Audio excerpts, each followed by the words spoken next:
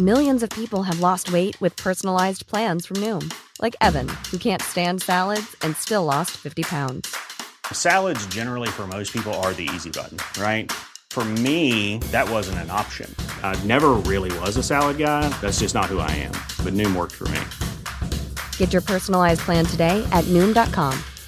Real Noom user compensated to provide their story. In 4 weeks, the typical Noom user can expect to lose 1 to 2 pounds per week. Individual results may vary. Ryan Reynolds here from Mint Mobile. With the price of just about everything going up during inflation, we thought we'd bring our prices down. So to help us, we brought in a reverse auctioneer, which is apparently a thing. Mint Mobile Unlimited Premium Wireless. How to get 30, 30, bit to get 30, bit to get 20, 20, 20, bit to get 20, 20, bit to get 15, 15, 15, 15, just $15 a month? Sold! Give it a try at mintmobile.com/switch. $45 up front for 3 months plus taxes and fees. Promo rate for new customers for limited time. Unlimited more than 40 gigabytes per month. Slows full terms at mintmobile.com. Hi, I'm Kara Berry, host of Everyone's Business But Mine, and I am an all-inclusive addict. Enter Club Med, the best all-inclusive for you and your family. With resorts worldwide, from their family flagship resort, Club Med Punta Cana, to their only mountain resort in Canada, Club Med Quebec, they have everything you need to relax. With their 20-plus sports activities, wellness programs, you can dine on delicious cuisine and make memories with your family. So book your next getaway with Club Med. Visit clubmed.us or call 1-800-CLUB-MED or your travel advisor.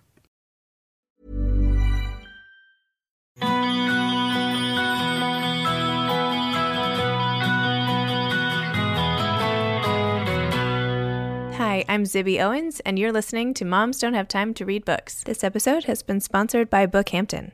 As the premier independent bookstore in the Hamptons, Bookhampton has a highly curated selection of books for readers of all ages, unique one-of-a-kind gifts, and exciting author events.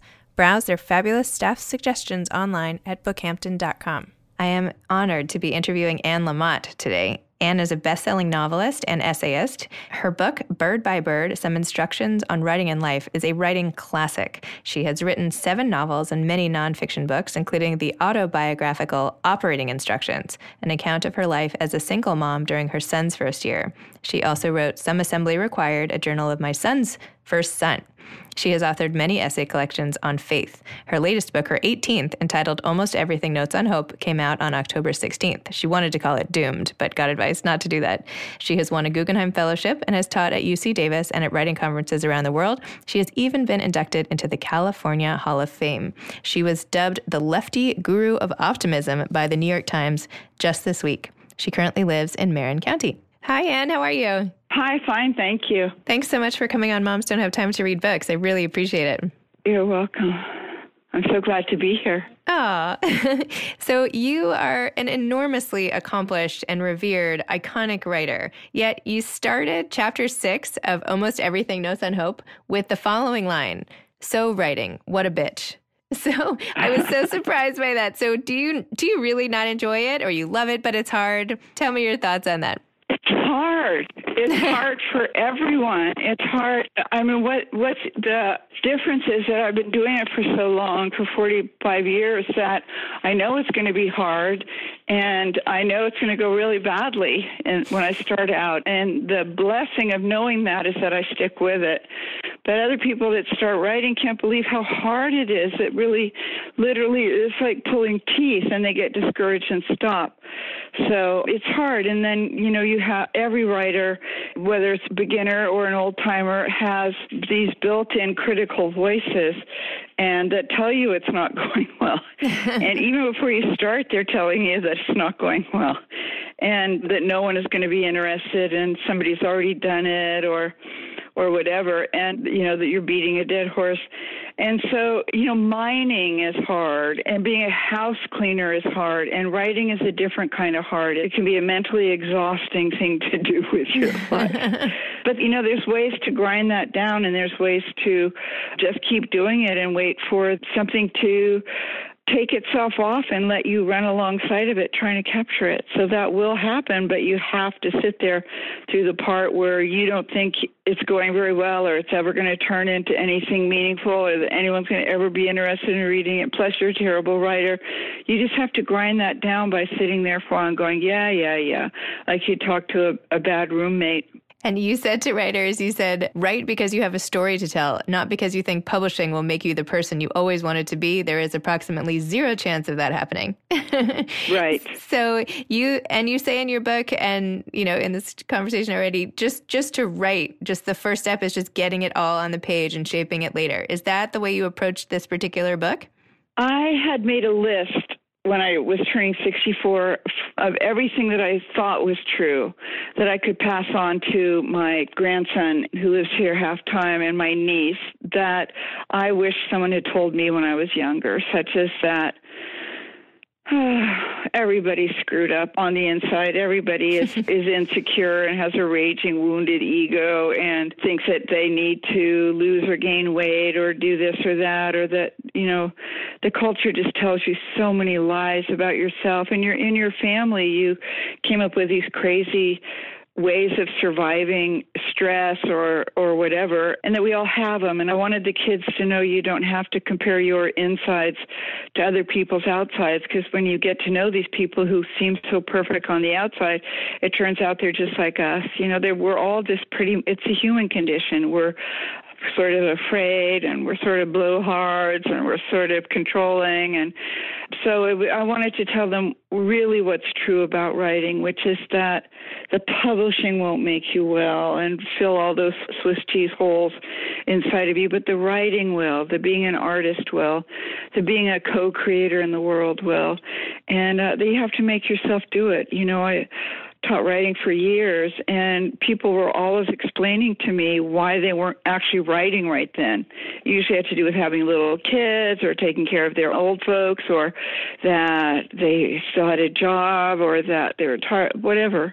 And I always said, they'd say, well, as soon as I move to the Russian River, or as soon as my last kid is out, I said, no, you won't write then either. You know, you either are doing it every day for a little bit, or it's not going to happen.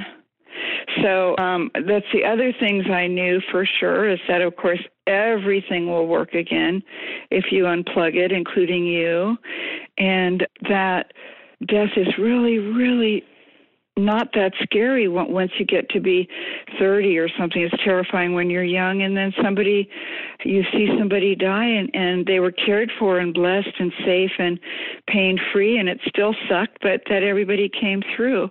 I want to tell them things like that, which no one had told me when I was coming up. Thank you for sharing that with all of us. I mean, I'm a beneficiary of that advice, so I really appreciate it. I'm sure I'm speaking for everybody, but in fact, what you just mentioned, your line, almost anything will work again if you unplug it for a few minutes, including you. You made that an entire chapter 4, which was great. That's like the best so chapter. Important. I'm like, okay, I read one chapter. Now I can go to bed.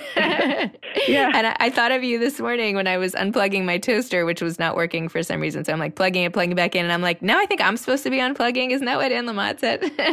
Right. So how do you unplug? How do you unplug and recharge yourself? Well, I go outside a lot. I leave the phone behind if I can.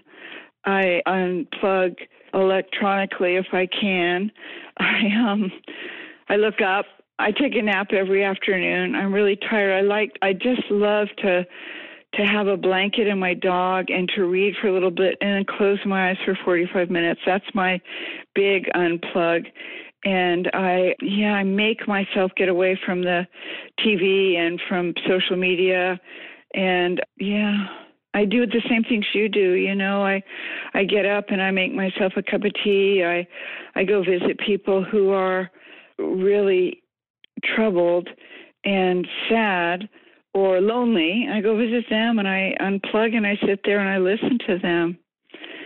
So That's same beautiful. things you do.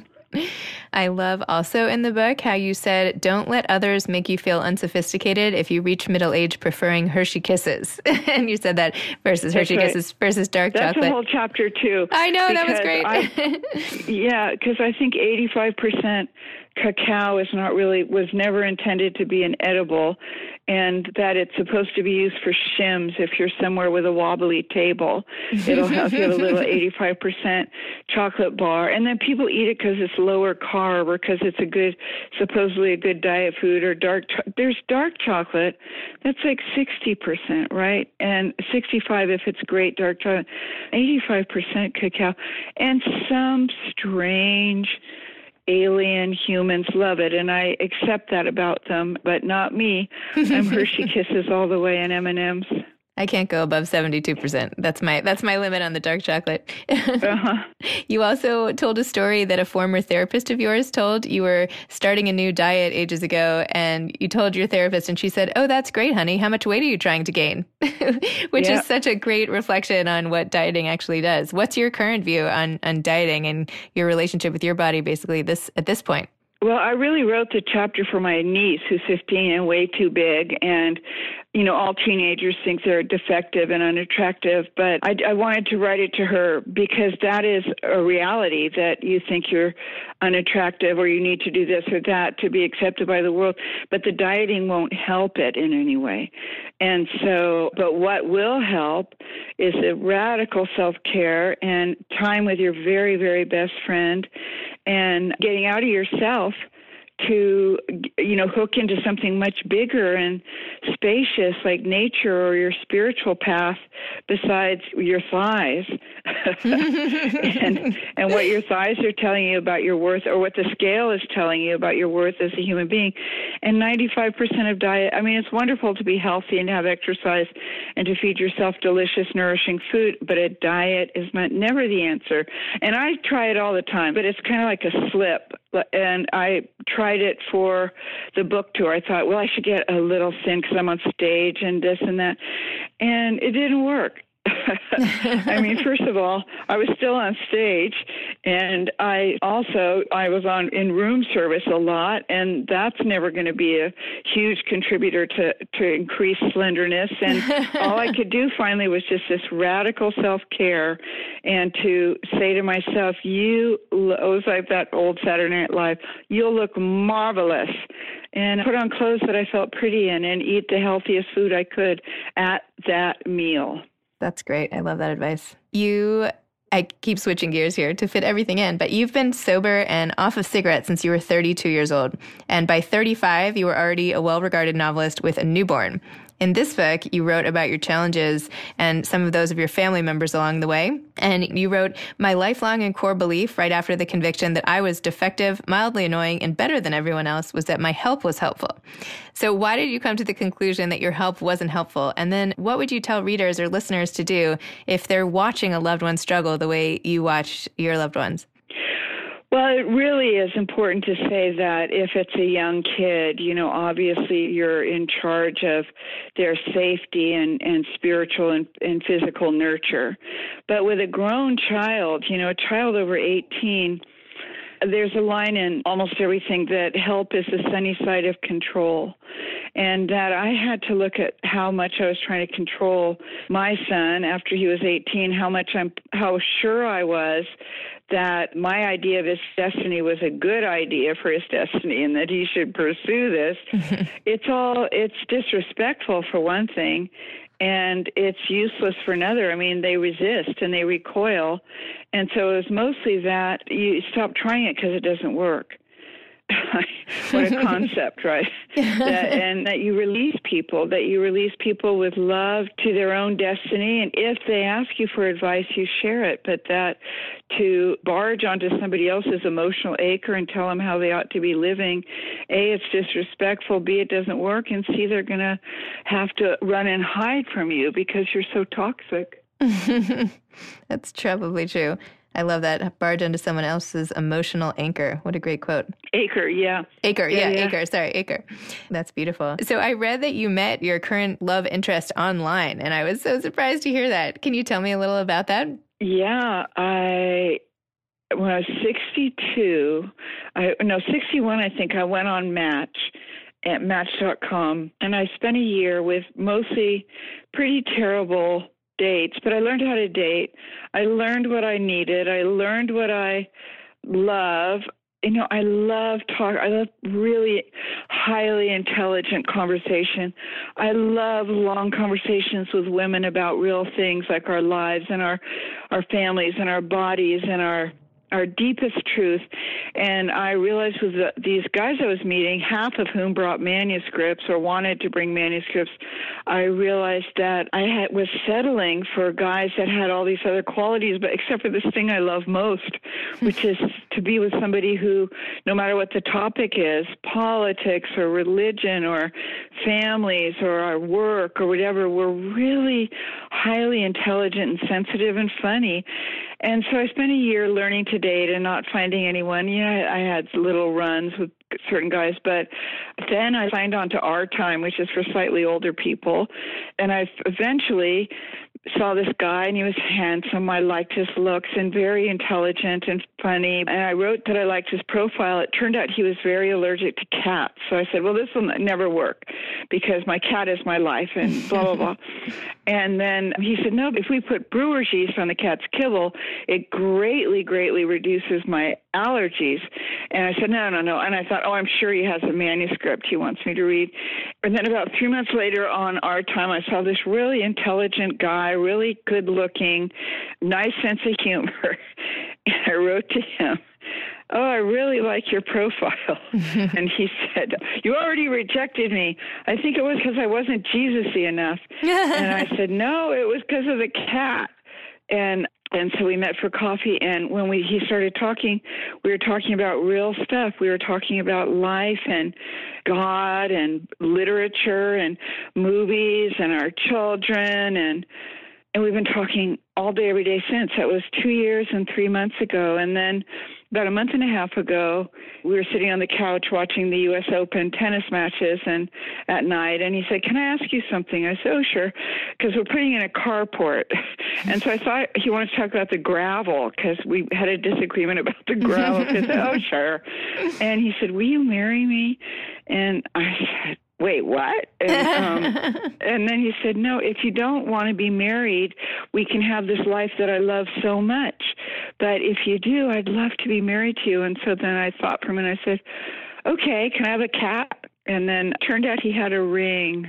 Aww. And in his pocket, and it was so pretty. It's just so me.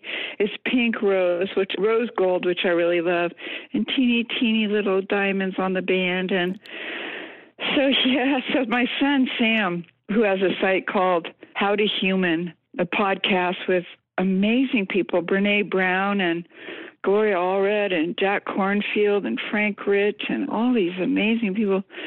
His battle cry is, we never give up. That's what in his How to Human podcast, he really talks about how you don't give up in these cold, dark, scary days. And that's my message to people is, I'm 64 now. I will turn 65 3 days before our wedding, and he'll still be 63 because he's 15 months younger than I am. So he'll be 1 year younger in a little while. But so, you just don't give up. You don't give up no matter how long it takes. You don't give up just because it looks so doomed or scary out there. You just keep the faith. You do the radical self-love.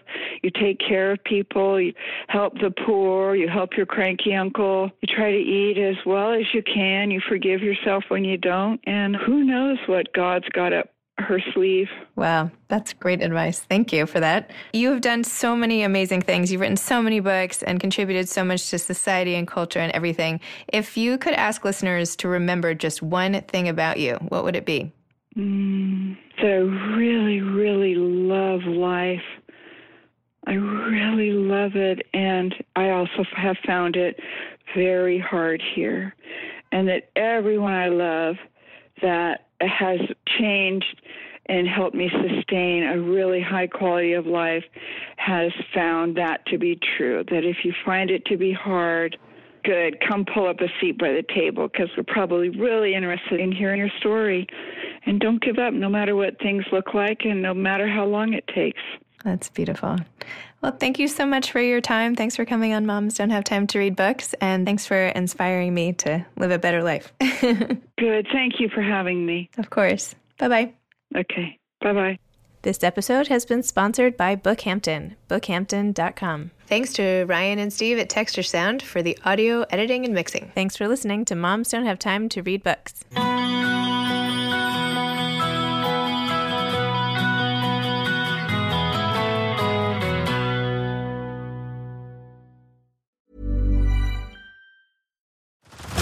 Head over to Hulu this March, where our new shows and movies will keep you streaming all month long. Catch the award-winning movie Poor Things, starring Emma Stone, Mark Ruffalo, and Willem Dafoe. Check out the new documentary, Freaknik, The Wildest Party Never Told, about the iconic Atlanta Street Party. And don't miss FX's Shogun, a reimagining of the epic tale, starring Anna Sawai. So, what are you waiting for? Go stream something new on Hulu. Hi, I'm Kara Berry, host of Everyone's Business But Mine, and I am an all-inclusive addict. Enter Club Med, the best all-inclusive for you and your family. With resorts worldwide, from their family flagship resort, Club Med Punta Cana, to their only mountain resort in Canada, Club Med Quebec, they have everything you need to relax. With their 20-plus sports activities, wellness programs, you can dine on delicious cuisine and make memories with your family. So book your next getaway with Club Med. Visit clubmed.us or call 1-800-CLUB-MED or your travel advisor. Join us today during the Jeep Celebration event. Right now, get 20% below MSRP for an average of $15,178 under MSRP on the purchase of a 2023 Jeep Grand Cherokee Overland 4xE or Summit 4xE. Not compatible with lease offers or with any other consumer incentive offers. $15,178 average based on 20% below average MSRP from all 2023 Grand Cherokee Overland 4xE and Summit 4xE models in dealer stock. Residency restrictions apply. Take retail delivery from dealer stock by 4/1. Jeep is a registered trademark.